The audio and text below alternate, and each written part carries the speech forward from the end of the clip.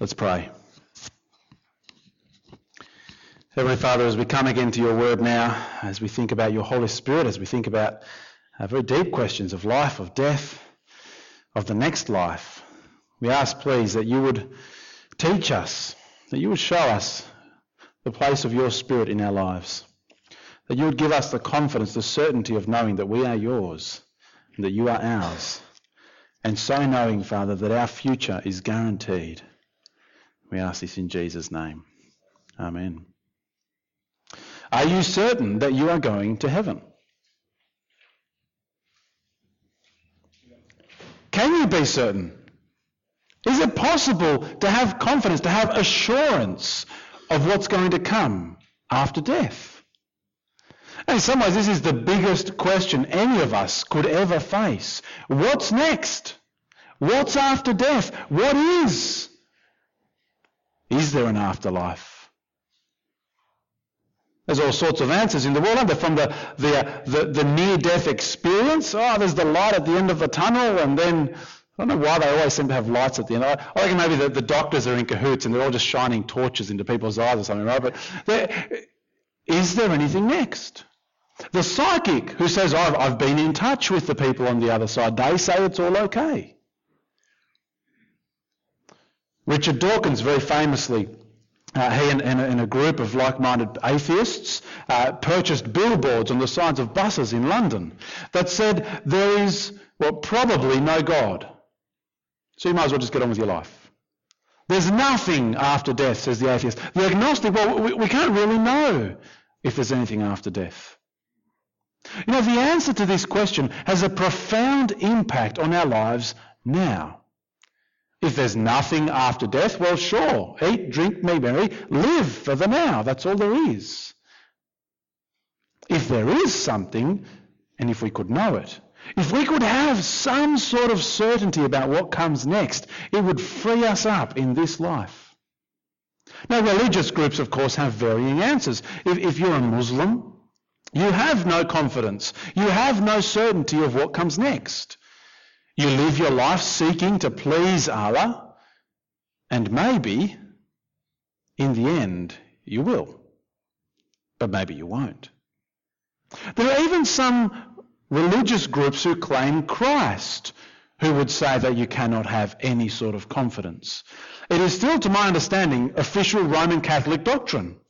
From the Council of Trent, right, in their 6th session, if you want to go and look it up, sections 12 and 16, if you claim to have any sort of assurance of salvation, let that person be declared anathema, they say.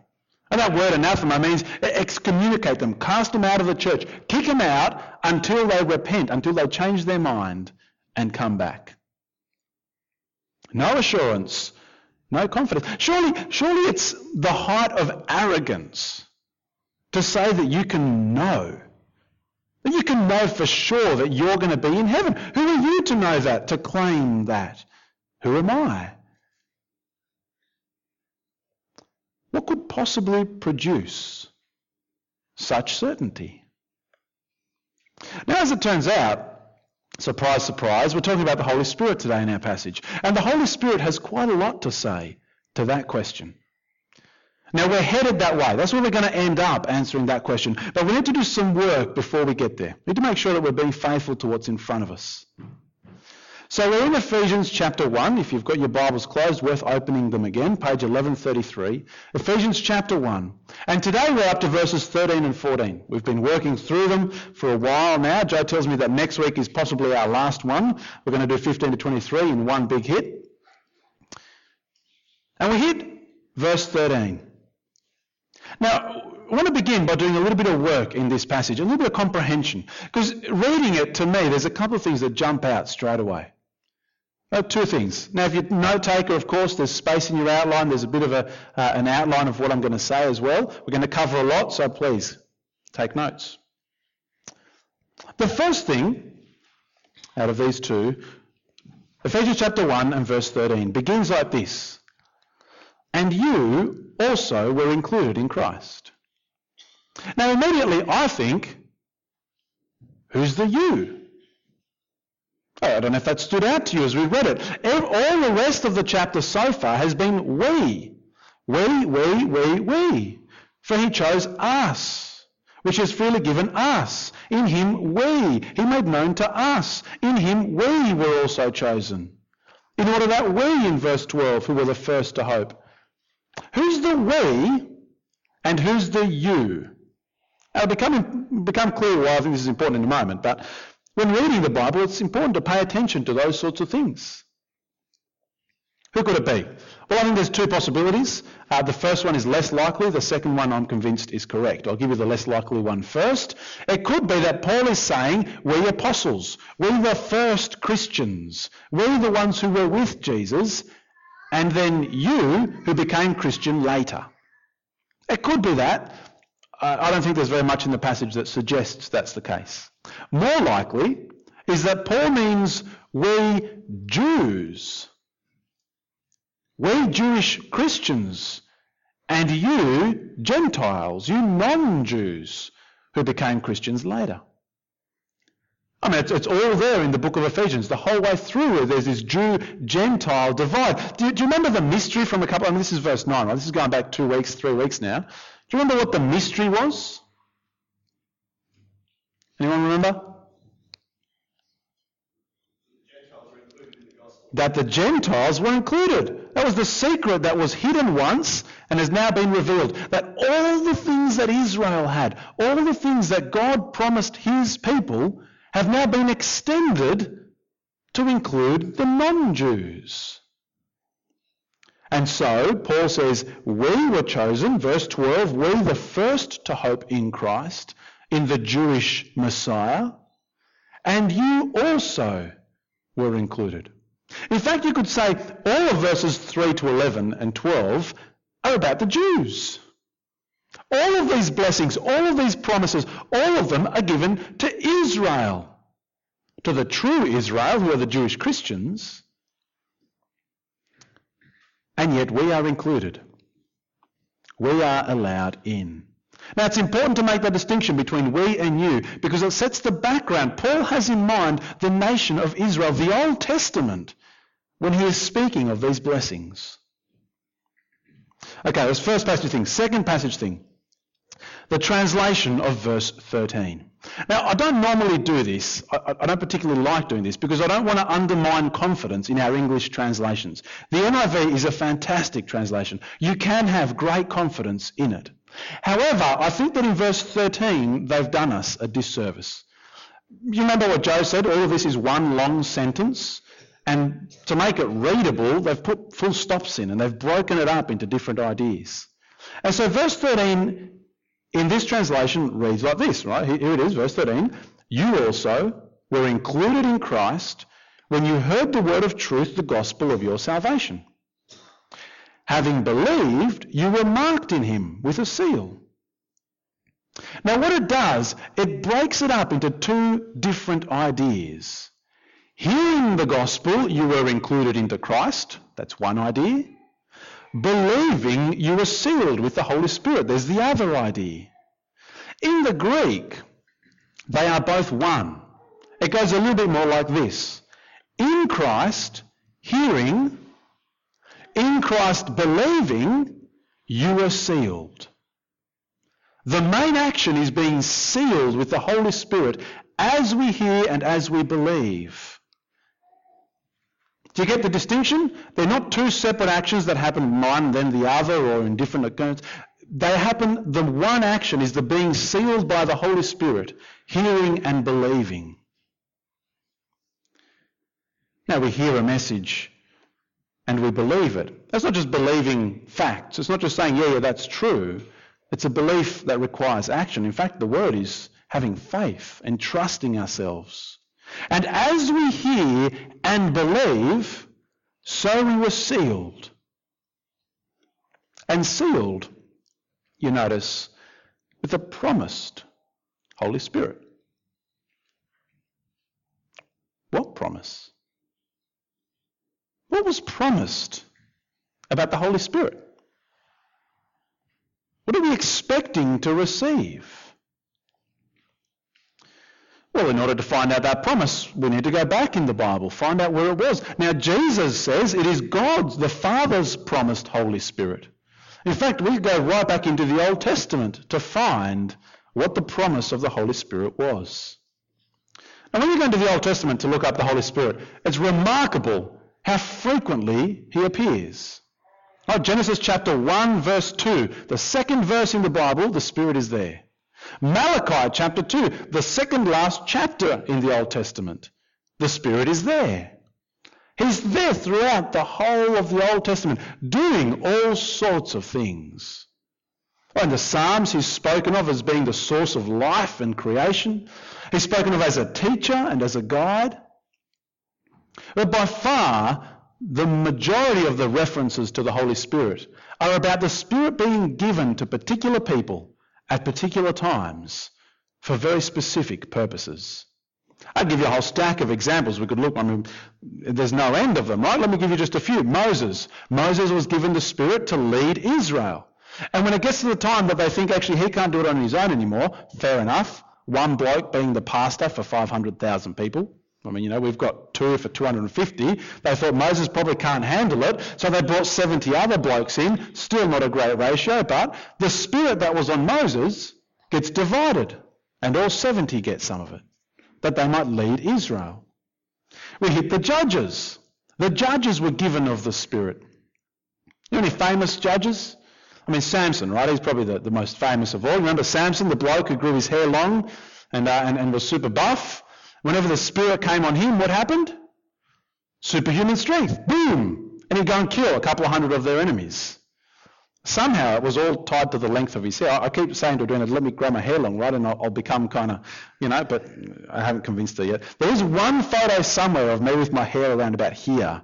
I couldn't find it, sorry. I tried to for today, but you're probably glad of that. Samson gets the Spirit. He gets super strength as he leads Israel. Gideon, another one of the judges, right? He gets the Spirit. What does he do? He goes and plays the trumpet. Somehow trumpet playing is a spirit endeavour. If you're a bad muso, maybe that's... Anyway. The prophets, right? Prophet after prophet after... Yeah, we've got a trombone player here, I believe. He's maybe spirit-filled, I don't know. The prophets, they spoke as the Spirit gave them the words of God. And in fact, a lot of the prophets were just your average Joe going about their job, wanted nothing to do with his being a prophet business until the Spirit of God came on them and said, this is what you're going to do. Given to special people to do all kinds of things. There's a fascinating story in 1 Samuel 19. Saul and David, you remember, very famous kings of Israel. Saul was the first king and David was going to be the second king. And Saul didn't really like it that David was going to be the second king. So he looked for every opportunity he could to kill him, as you do, right? And one day he found out that David was hiding in some caves and he thought, brilliant. I know where he is, we're going to pin him down, we're going to kill him. So he sent a bunch of his crack troops. And off they went, and here's the cave, and there's this little township just before the cave. And Saul's crack troops get into the town, and they meet this group of people who are prophesying, and they think to themselves, let's go and start prophesying. And off they go and join the conga line, and they get totally distracted. And Saul thinks, no, that's no good. He sends his second group, and the troops come through, and they hit the town, and the Spirit of God gets on them, and they go off prophesying too. And he thinks, the third group, third time lucky, this can't go on. And the third group joins, and the third group, the Spirit of God comes upon them, and they go off prophesying. And Saul thinks, I've had enough of this, I'm going to go do it myself. And Saul goes, and then he enters the town. What happens? The Spirit of God comes upon him, and he joins the conga line and goes off prophesying. It's extraordinary. The Spirit gave skill to craftsmen when they were going to build the Ark of the Covenant. Bezalel and the others in Exodus 31 are given skill in metalworking and woodworking. Time and again in the Old Testament, the Spirit gave extraordinary power to the people of God when they needed it in certain individuals. Is that what we're supposed to expect? Well, what we want to look for is what's promised. Remember, it is the promised Holy Spirit that we receive. What is promised about him? Now turn back to Ezekiel 36, that first reading that we had for us. Ezekiel 36. Because a whole bunch of the promises are in there. There's other passages as well, but This is one of them. Page 840.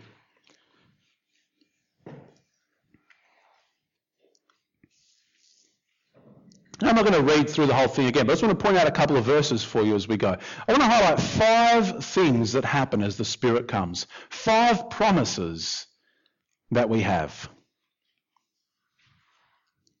Our first one down in verse 31, Ezekiel 36 and 31. Then God says, you will remember your evil ways and wicked deeds, and you will loathe yourselves for your sin and detestable practices.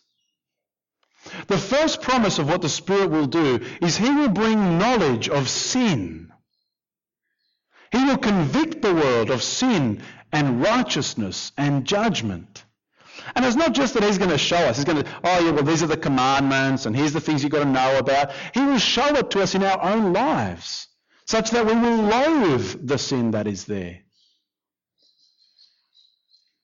To those who are perishing, he will show you need a saviour. Secondly, he will bring cleansing from sin. Right, back up in verse 25, God says, I will sprinkle clean water on you and you will be clean. I will cleanse you from all your impurities and from all your idols. Or down in verse 29, I will save you from all your uncleanness. Now remember, this happens in Christ. Okay, it's not outside of Jesus that the Spirit does this. In Christ we receive forgiveness from sins, redemption, the purchase. And yet the Spirit brings it and is involved. He brings knowledge of sin. He brings cleansing from sin as he unites us with Christ. Thirdly, he fixes the problem that Israel had. He gives us a new heart and a new spirit. Verse 26 is just a beautiful, beautiful passage. I will give you a new heart and put a new spirit in you. I will remove from you your heart of stone and give you a heart of flesh. I will put my spirit in you and move you to follow my decrees and be careful to keep my laws. Israel, time and again, saved from the consequences of their sin, once again turning back to it because of hearts that were far from God. The Spirit will bring knowledge of sin. He will bring cleansing from sin, and he will bring a new heart that seeks to love and obey God. No longer will they teach one another, but I will teach them. The least of them will know me. Fourthly, the Spirit will bring resurrection. As there in Ezekiel 37, we didn't read that passage. It's very famous, the valley of dry bones. You might have heard that kind of imagery before. God takes Ezekiel and puts him in a valley and he sees before him human bones. And God says that is the nation of Israel, dead and cut off. And then he says to Ezekiel, prophesy to the bones, and they all form back up into people. And then he says, prophesy to the wind, prophesy to the Spirit. And it enters into and brings life to God's people. Ezekiel 37 verse 14, I will put my spirit in you and you will live. The Spirit brings resurrection, life to the dead like you and me, dead in sin, cut off, brought back to life. And actually there's one more at the end of verse 14 there. I will settle you in your own land. Right there we have the little promise of inheritance. We're going to talk about that in just a moment. But see, so far all of these promises have been to Israel. Do we have anyone who is Jewish in the room? Anyone whose mother was Jewish? So the promises aren't for us. Or are they? Right, Joel chapter 2. The promise is, I will pour my spirit out on all nations. That's what Peter refers to in Acts at Pentecost. When he looks at the crowds, the Spirit is poured upon them. He says, this is what Joel spoke about, as God's Spirit is given to all who come to him in Christ. What an extraordinary promise from God. My Holy Spirit will bring knowledge of sin, will bring cleansing from sin, will give a new heart and a new spirit, will bring resurrection from the dead to all nations. He will fix the problem of Israel. And it doesn't end there. It's like the steak knives at the end of the deal. There's more. Now come back to Ephesians 1 again. Back to Ephesians 1. See, we're marked in him with a seal. This promised Holy Spirit. The brand of God, if you like. It's kind of the cattle brand, right? The tattoo, HS, Holy Spirit. We are God's. The slave who is marked with the mark of his master. But this isn't just a mark. Notice what this seal does in verse 14. He is a deposit guaranteeing our inheritance until the redemption of those who are God's possession, until God comes back to finally take us home.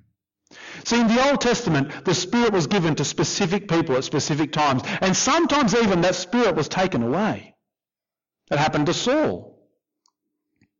But in Christ, the Spirit is given as a deposit, as a guarantee of what is to come. Who uses lay-by? Anyone use lay-by anymore? It's kind of, you know how it works, right? You see something you want, you think I can't afford it yet, or I want to pay it off in instalments or whatever it is. So what I'm going to do is I'm going to go put a deposit down. They'll set it aside for me, and then I'll come back later and redeem it. I'll buy it back. I'll buy the rest of it for myself. And lay-by kind of works both ways. Because the person who puts the deposit down is saying, that is mine. That's what I set it aside for you. However, the seller knows that because the deposit has been put down, they're going to get the rest of their money too. Now, the Holy Spirit is God's lay-by. He's put the deposit on us saying, that is mine. He is mine. She is mine. And I will come back to claim them. But it works the other way because we get the down payment that says we're going to get the rest. We will receive our inheritance. Now I have 5 implications, 5 areas that I want to talk about. Let's come back to our starting question. How can I be confident that I'm going to heaven? Is it possible to do such a thing? Isn't it just sheer arrogance? Well, the answer is, if you want to be confident that you're going to go to heaven, you need to have the Holy Spirit. There's the answer. If you have the Holy Spirit, He is the deposit guaranteeing what is to come. He is the seal marking that you are God's. And can I suggest that it is not arrogant to say that that gives us confidence of heaven? In fact, it's the other way around. But to say that you can't possibly know is an insult to God. It says to God, your seal, it's not really trustworthy. Oh, you've given us a deposit, but we don't think that's enough. You've got to put more of a down payment on. To say to God, well, we can't really know if we're yours or not, is to say that He is a liar.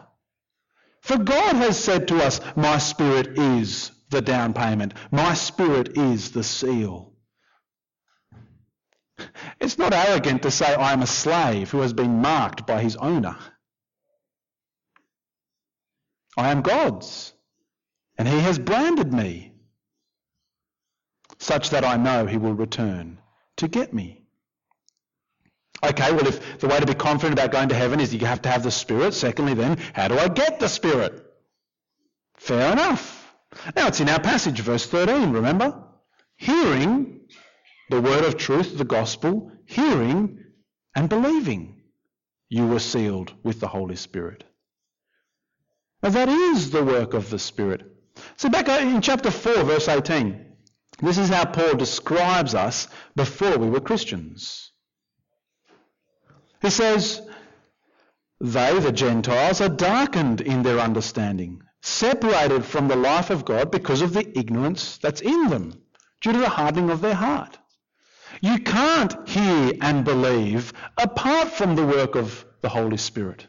To hear and to believe is his work. Are you hearing the gospel as truth? Are you believing it for salvation? Then you are sealed. Now there are some groups, some so-called Christian groups, who have different views on the Holy Spirit. You may be aware of that. And for some of them, becoming a Christian and receiving the Spirit are two different events that can happen differently in different points of time. And yet here we see them interwoven. The hearing and the believing of the gospel happen concurrently with the sealing in the Spirit. They're one event. They are joined together. Furthermore, some people will say that you need to get more of the Spirit or different Spirit or other Spirit things. And I wonder, what more do they want than what was promised? The one who comes and shows us sin, brings cleansing, transforms hearts that they may live and please for God, who resurrects the dead into new life. If you put the word just anywhere in any of that, you need to go back and consider your own sinfulness. How do I get the Spirit? Hear the gospel and believe. Well, how do I know I have it? I mean, that's the thing, right? If you're telling me that I need to have the Spirit in order to get into heaven, thirdly then, how do I know I have it? And again, it's in the passage. Are you hearing the gospel as truth? And are you believing it? Now, let's go back to that distinction, hearing a word, hearing a message.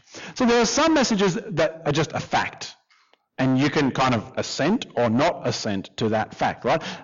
The sun goes around the earth, right? There's a fact, and you can believe it or not believe it, right? As you choose. In fact, it'd be very good of you not to believe it, because the sun doesn't go around the earth goes around the sun.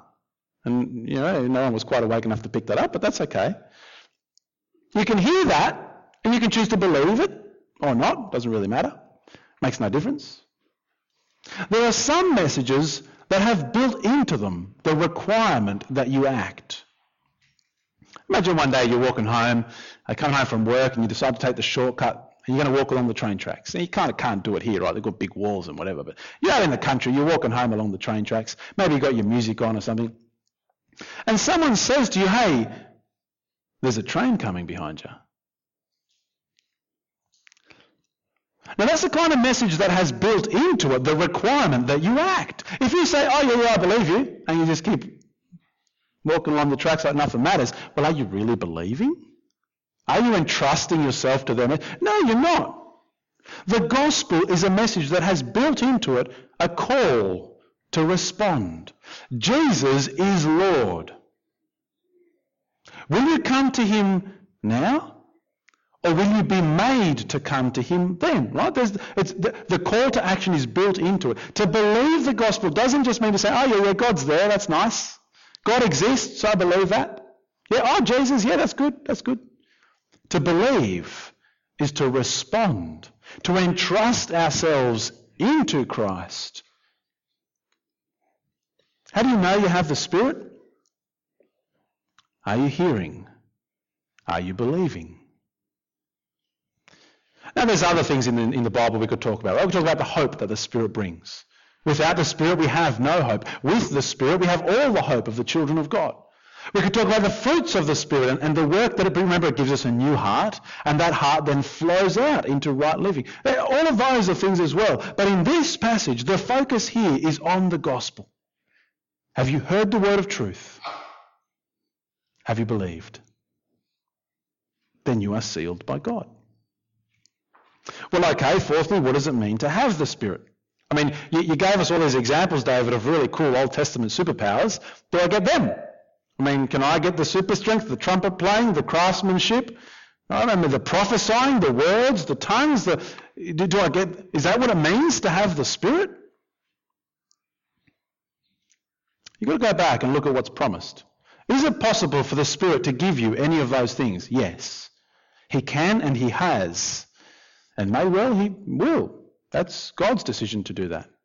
But he hasn't promised you any of those things. What he has promised you is that the Spirit will teach you about your sin and connect you to Jesus, that you might have forgiveness and cleansing. He'll give you a new heart and a new spirit. He will bring you back to life from the dead. Do you want to know the thing what it means to have the Spirit? It means having the security of knowing that you belong to Jesus forever. That's what it means to have the Spirit. To know that God himself lives in you. The down payment that guarantees you are his and he's yours. The Holy Spirit is the seal that you belong to him. His lay-by.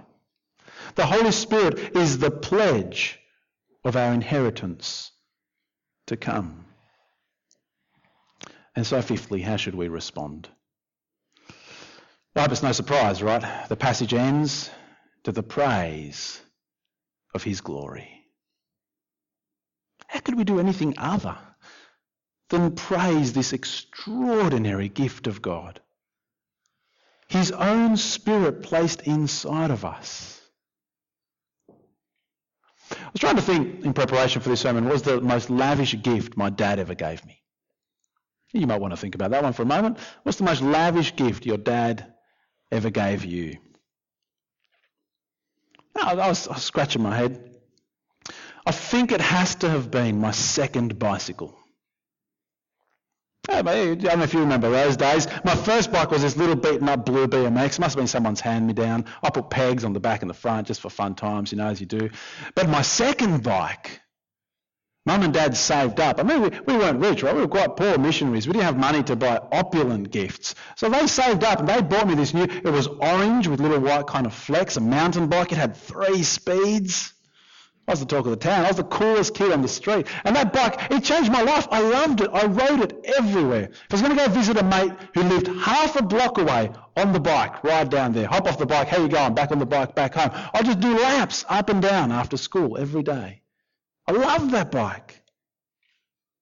It was the best gift that Dad ever gave me. Do you know what the problem was, though?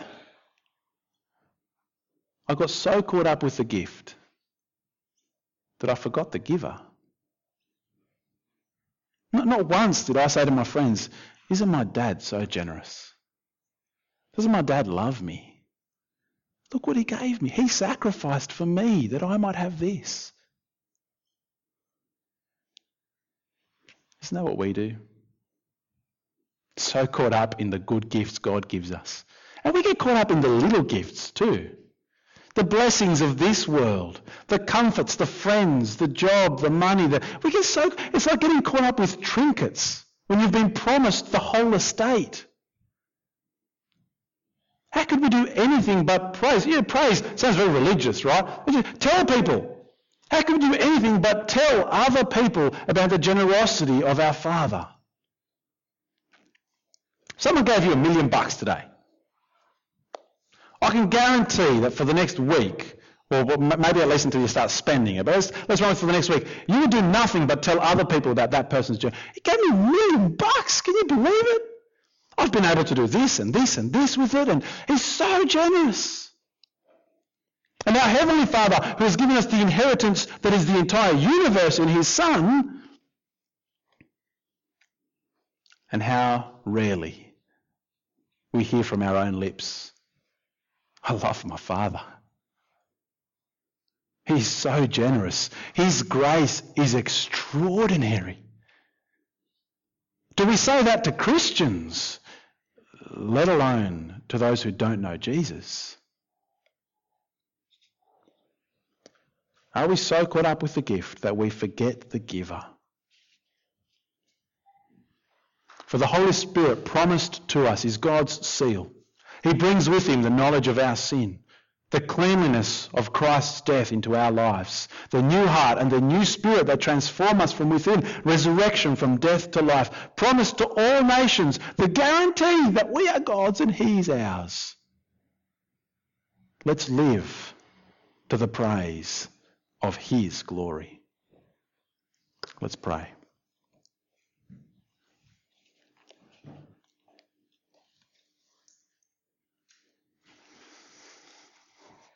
Heavenly Father, before you we are not worthy.